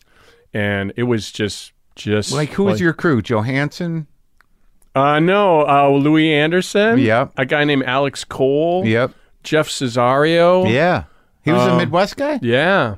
He came from Kenosha, Wisconsin. A guy named Scott Hansen, who was kind of the impresario in there, who ran all these rooms. Those were the guys, and they were all at Mickey Finn's. Wild Bill Bauer, they were all at Mickey Finn's. That was the place. And I remember being in college. A guy named Roman DeCare that was really, really funny, cool guy. But they were very hostile. They had this attitude. The guys at Finn's. I went in one night when I was in college and like went and saw a show, and I didn't like the vibe. It was kind of mean shit. And then all these other rooms started opening up, the Comedy Cabaret and then the Comedy Gallery, and they were a lot more open, a lot more nice. And it was kind of infused. It's a big improv town because of Dudley Riggs, and so it's kind of a mix of improv, and the Comedy Cabaret had everything. They were trying everything, so it was very wide open and very nice, and there was no alcohol. It was like a coffee shop, so it was a good place for me to like start figuring out my stuff. But because I'd been performing since I was like in 4th grade, I had chops. So I knew how to end my act. I knew how a good opener. I knew how to routine. I had timing. Were you bringing the inventions on? Because I remember. Yeah, it was like a mix of. It was like a mix of a lot of retro stuff. Like I'd use like. Rock'em Sock'em Robots and Etch-a-Sketch and Rock'em Sock'em Robots. Yeah. And what were you doing with them? Like, what was the angle?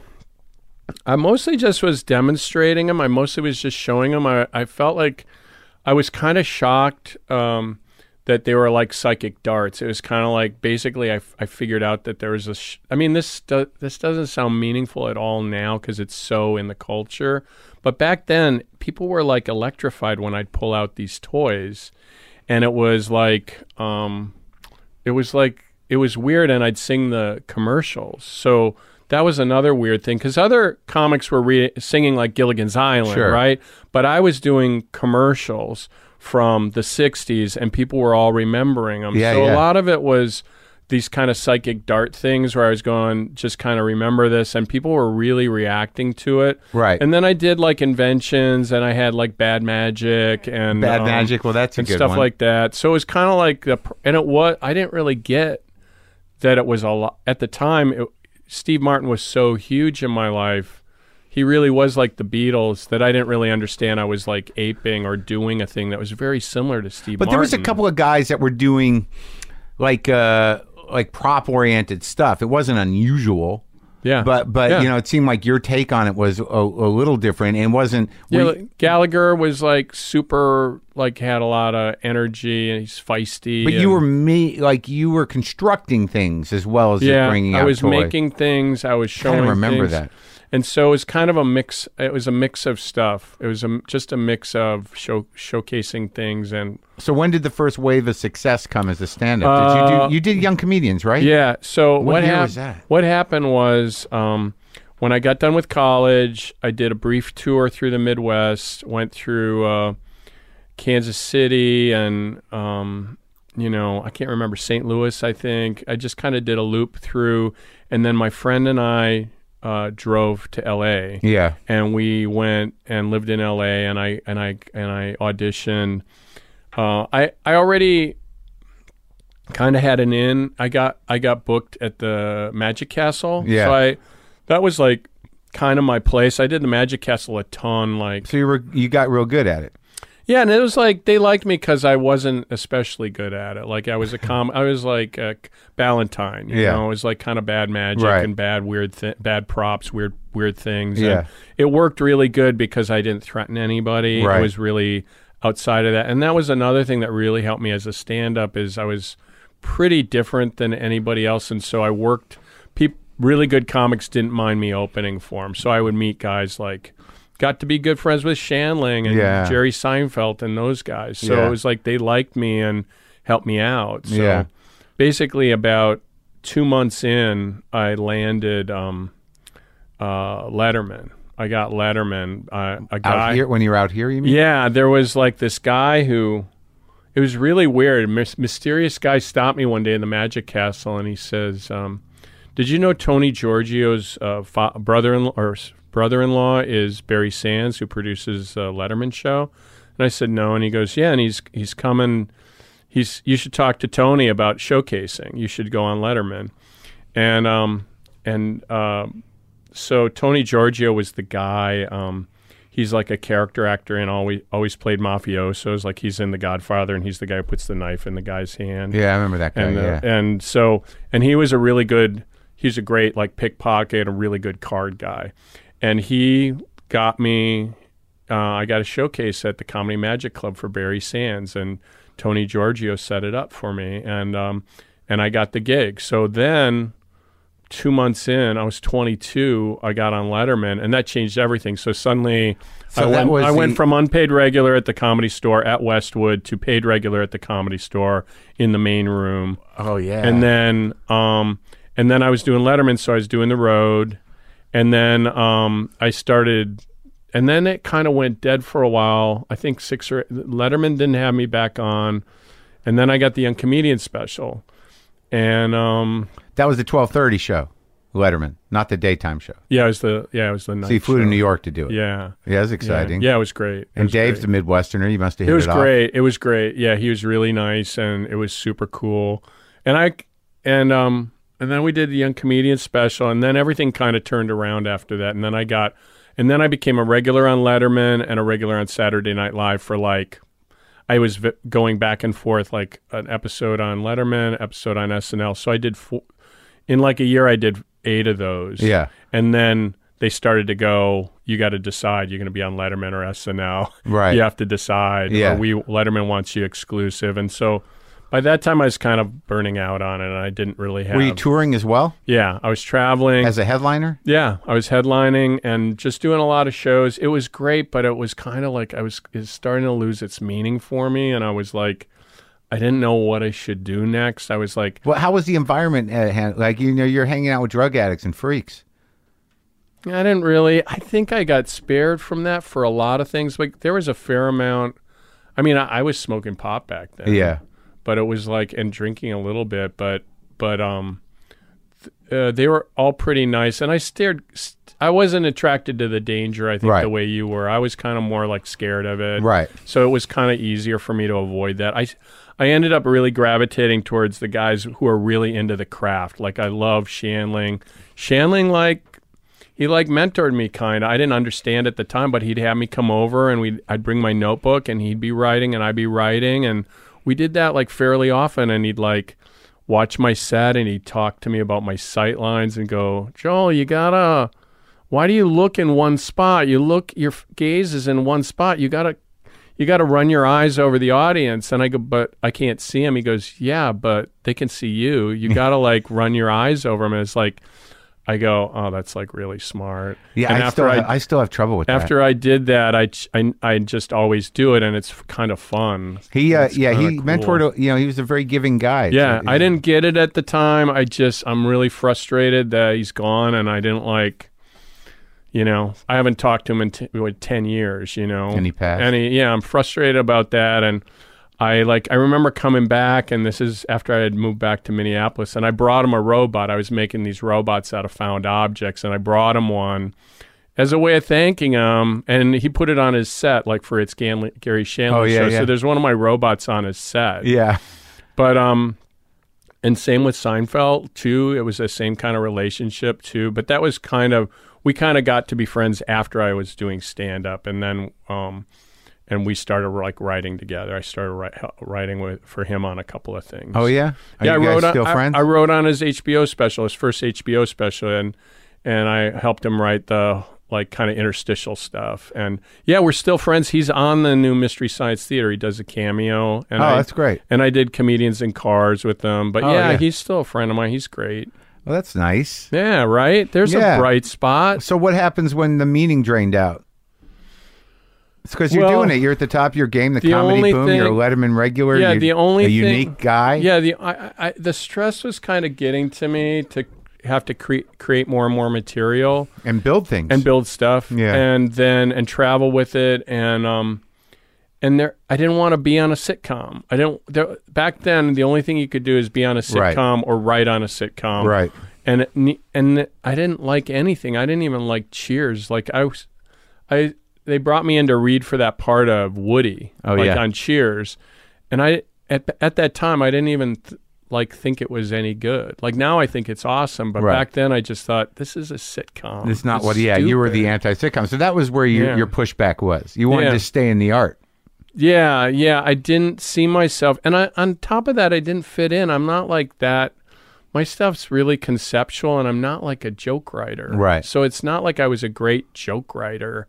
Like I could plug into a sitcom and be that guy in the corners. It wasn't that. So then and then I just decided, it's like, maybe I should like quit and just see what happens to me. Like, what is it going to feel like if I stop? You know, who am I? Right. Yeah. So I went back to Minneapolis and did like a big show to try to make money. And then I like auctioned off all my props on stage. Yeah. At the end of the show. And then I just kind of sat and was like trying to listen to myself, just like, what am I supposed to do now? Who am I now? And so that was just kind of. Did you ask God for help? That's interesting. I don't remember. It's not that clear to me. I don't know if I did. I'm not sure. That's not part of my story, but I'm putting it in.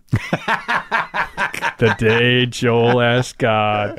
That's always the great thing, man. I got to tell you, one thing that reminds me of is like, my family's from Cornwall, England, right? And there was this family legend, like they had a ship and they'd go up from Cornwall to the North Sea and they'd get all this Norway pine and bring it down.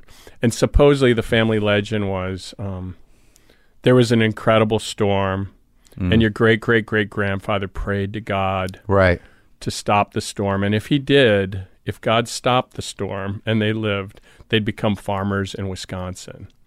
And that's the story. And turns out, like, I ended up going to Cornwall, talking to some people, and they said, when did your family leave? And I said, like the late 1800s. And they said, that's right when there was a huge recession. Everybody left.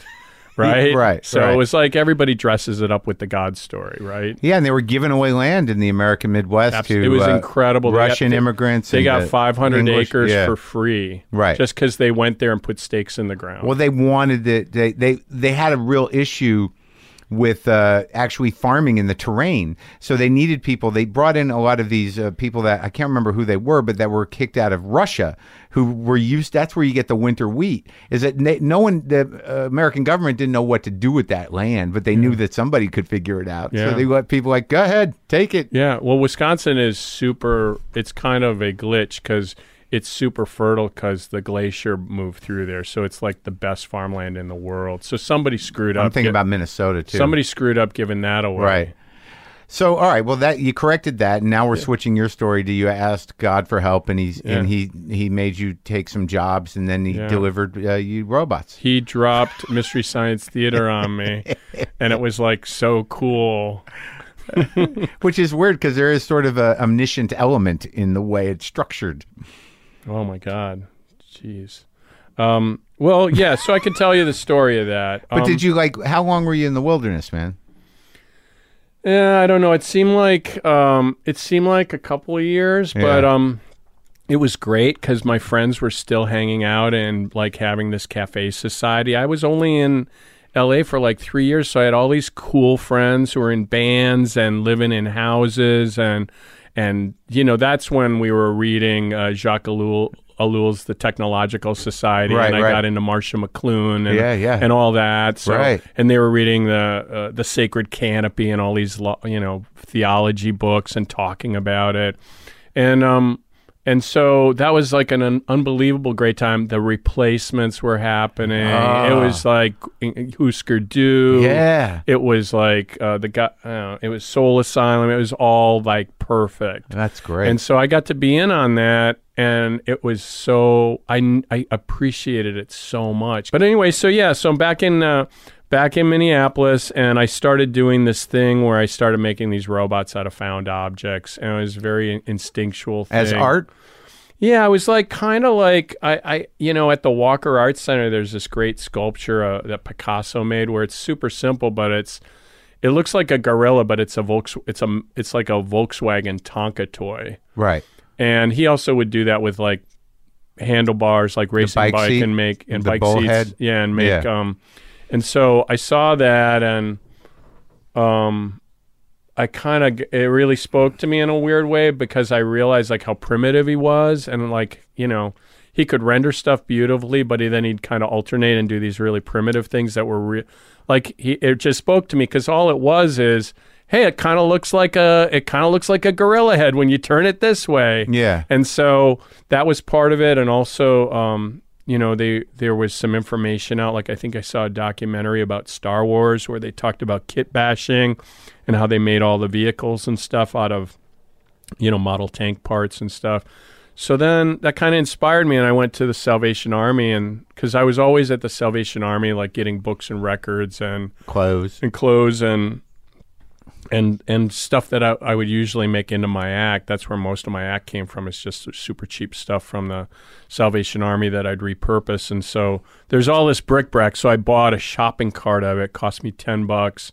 I got a hot glue gun, and I just started trying to collage these robots out of found objects. And they looked pretty cool. I was pretty capable. I could put them together, paint them. Yeah. They looked nice. And there's this shop in Minneapolis called Props, and they started selling my robots. So I sold like 50 robots. I got pretty good at it. Somewhere along the line, I guess I was starting to feel like I wanted to get back into show business. I was kind of like growing out of thinking about it. And I had this idea, like, this is like so long ago. Like, this happened in high school. Like, you remember that Elton John record, Goodbye Yellow Brick Road, right? Yeah, I love that record. It's great. And Funeral for My Friend and Love Lies Bleeding. Yeah, love it. Right. Oh, right. That guitar comes in for Love Lies Bleeding. It's great. Best. I used to do a magic trick to Funeral for a Friend. And so anyway, with each song, there's these illustrations, right? And in one of them, there's a song called I've Seen That Movie Too, and it's an illustration of a Clark Gable movie, and there's theater seats, and there's two people watching them. And in high school, I looked at that, and I said, oh, that would be a great thing for a show, is like run a movie and then have these silhouettes and have these guys talk. So that was that. And then when I started thinking about it in Minneapolis, I started to go, well, I should do like a local TV show. I should do just something that's cheap. What's a cheap movie I could do? And there was this other idea I had in college where there's this movie called The Turkey Awards. The Medved brothers did this book called The Turkey Awards, where they basically did the opposite of the Academy Awards, where they'd have the worst movies in the world. And that's where I found out about Plan 9 and Robot Monster. And I remember being in college saying, why isn't somebody making a show with these? These are like adorable. These are funny and great. Like, why isn't anybody figuring out anything? And so during that period, I had the robots, I had the idea with the silhouettes, and I had the idea with the movies, and I started to go, I think these movies are like public domain. I think cheap, right? I think Robot Monster, Plan 9 from Outer Space are public domain, and I could do this movie like on a green screen. I could do this show on a green screen. And so the first iteration was this thing called You Are Here, and it was like a zombie apocalypse. I based it on the Omega Man. Remember that movie? Yeah. It's Charlton Heston. It's a zombie movie, and there's a scene, this great scene where he goes to a movie theater and he watches Woodstock, and I based it on that. But I had so it was me. I was going to be like Charlton Heston, and then there was a robot companion, Rex, and that was the theater seats thing, and we were held up in a TV studio, and we were watching movies hoping it would attract who's ever survived. So it was like a zombie apocalypse TV show. Right.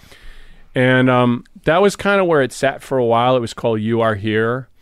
And then I started thinking about it and going, I don't know if I can make it funny with zombies. Like it's an apocalyptic comedy show. I don't know if I can do that. Right.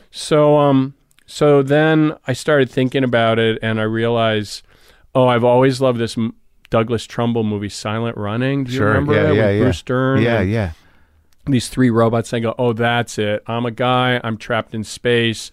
I'm having to watch these bad movies, and I got Huey, Dewey, and Louie from Silent Running. I'm going to have 3 robots. So I basically used that as a template, right? Yeah. And then that was it. That was pretty much the idea. And then along the lines of that, I had a warehouse space, the Colonial Warehouse, and in that space these guys were making this like slasher movie called Bloodhook. And I met one of the guys in it, was Jim Mallon, and he was like the director of it. And he started to like talk to me. I think maybe this is like 6 months later, and he had quit doing that. He was working at this UHF channel. He was like managing it. And he approached me and he said, we want to do a show with comedians. Like, it's kind of like he pitched me like the Gong Show with comedians. Yeah. And I just was like so fed up with comics. I didn't want to go back in the clubs. I didn't want to work with the clubs or the comics. And I just said, get to know Scott Hansen. He knows everything you need to know. Just go do that. And I'll build a trophy for you because I make stuff. I'll build you a funny trophy. But I didn't want anything to do with it. It just seemed so pedestrian. Right. And so, but then I got home and I go, shit, this guy's got a studio. I gotta pitch him my idea. Yeah. And so I sat down with him. I always have kept notebooks since my freshman year of college. And I showed him my notebook, and it was basically the doorway sequence, the theater seats with watching a monster movie with the guy and a robot or 2. I had some designs for robots. I was trying to think conceptually, but I really actually collage the robots. So I kind of work with them. Right. So I don't really design them and then build them, but I was just trying to show, here's an idea for a robot. Here's an idea for a robot. And then, and I think that was kind of it. And then he liked it, and he said, well, we should do a pilot. We should shoot like a 15-minute pilot. And so we set to working on it. And, Kevin Murphy was the editor there, so he if people know Mystery Science Theater, they know he became Tom Servo over a couple of years. Yeah. And we started doing it. To do the creative stuff with me, I hired Trace Beaulieu and J. Elvis Weinstein. And J. Elvis Weinstein was Tom Servo and Gypsy, and Trace Beaulieu was Crow. And we started making these shows, and, that's kind of it. And we started really slow. I mean, if you watch, were they public domain? Well, actually, once we got to the TV's channel, they had already licensed all these movies, and they happened to have some crummy movies that we could use. So they were already licensed. So we didn't have to use public domain. That was a local TV station. And the public domain thing was just my justification, because I go, how am I going to like say shit about people's movies without them suing me? Is this against the law? Yeah. Could I get in trouble? So the public domain thing kind of helped me get into it. Yeah. So that was kind of it. And then we did like 22 shows locally. The whole idea was to sell it to cable. Right. And then just around the same time, during that time, I worked on Seinfeld's first HBO special, and I met Stu Smiley there. Sure. And Stu Smiley was the executive at the Comedy Channel. Right. And so I had a friend there, and I pitched it to him. We made a 8-minute cell tape, and that's it. That's the story. How many episodes did you end up making? A total of almost 198 total. That's insane. Yeah. So you do all these, and Frank Conniff's involved, and well, after we got rolling, we did the shows locally. We got to go to Comedy Channel. We finally got paid to do it, and that's when we started writing it. Yeah. But before that, we would just sit and it was like watching us riff at a party. Right. We just kind of talk, and we just started to figure it out. But the big thing was the big thing was the thing that really canonized the show for me was when we cut together like an 8-minute cell tape and we used our funniest bits, and I go, oh, I get it, the whole show's got to be like that, rapid fire riffs. Right. And so when we got paid to do it, we started writing it, and that's when everything changed. Like if we would have tried to improv, it would have been stupid. Right. But we wrote it and it worked. So yeah. And people loved it. It was so special and so important to so many people, but it was very specific. And it makes total sense that now would be the time to sort of reintroduce it to the world.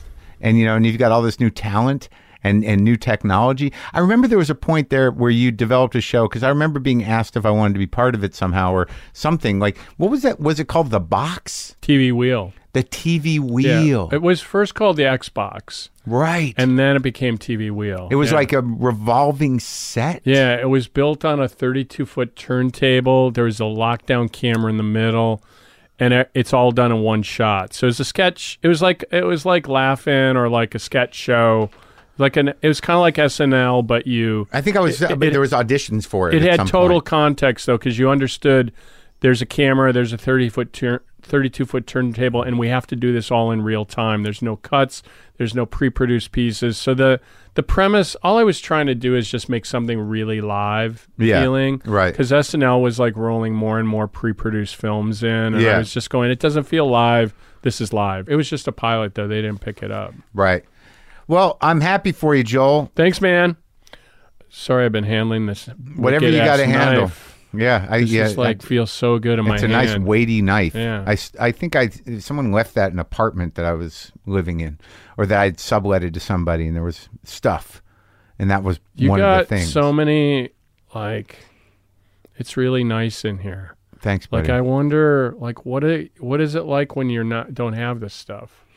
I think about it all the time. Because I think, what happens to this stuff, how much of it is really important to me? I've often thought about cleaning it out and making it different. I just don't want it to get dusty, because it's starting to, some days it feels like when those roadside attraction museums that are unkept with freak shows and babies in jars and stuff, but there's always layers of dust on all the displays. I don't want it to become like that, so I have to stay on top of it. It hasn't got that vibe yet. You kind of have a place for everything, so it doesn't. Yeah, not yet. But there's a lot going on here. Yeah, it's cozy in a chaotic way. Yeah.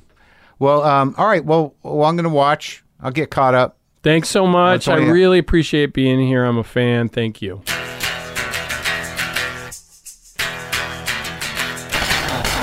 That was me and Joel Hodgson in the garage. What an amazing guy. Great story. Good dude. Solid. I'm very excited that show is back. You can watch the 14 brand new episodes and the old episodes now streaming on Netflix of Mystery Science Theater 3000. Whew. No music today.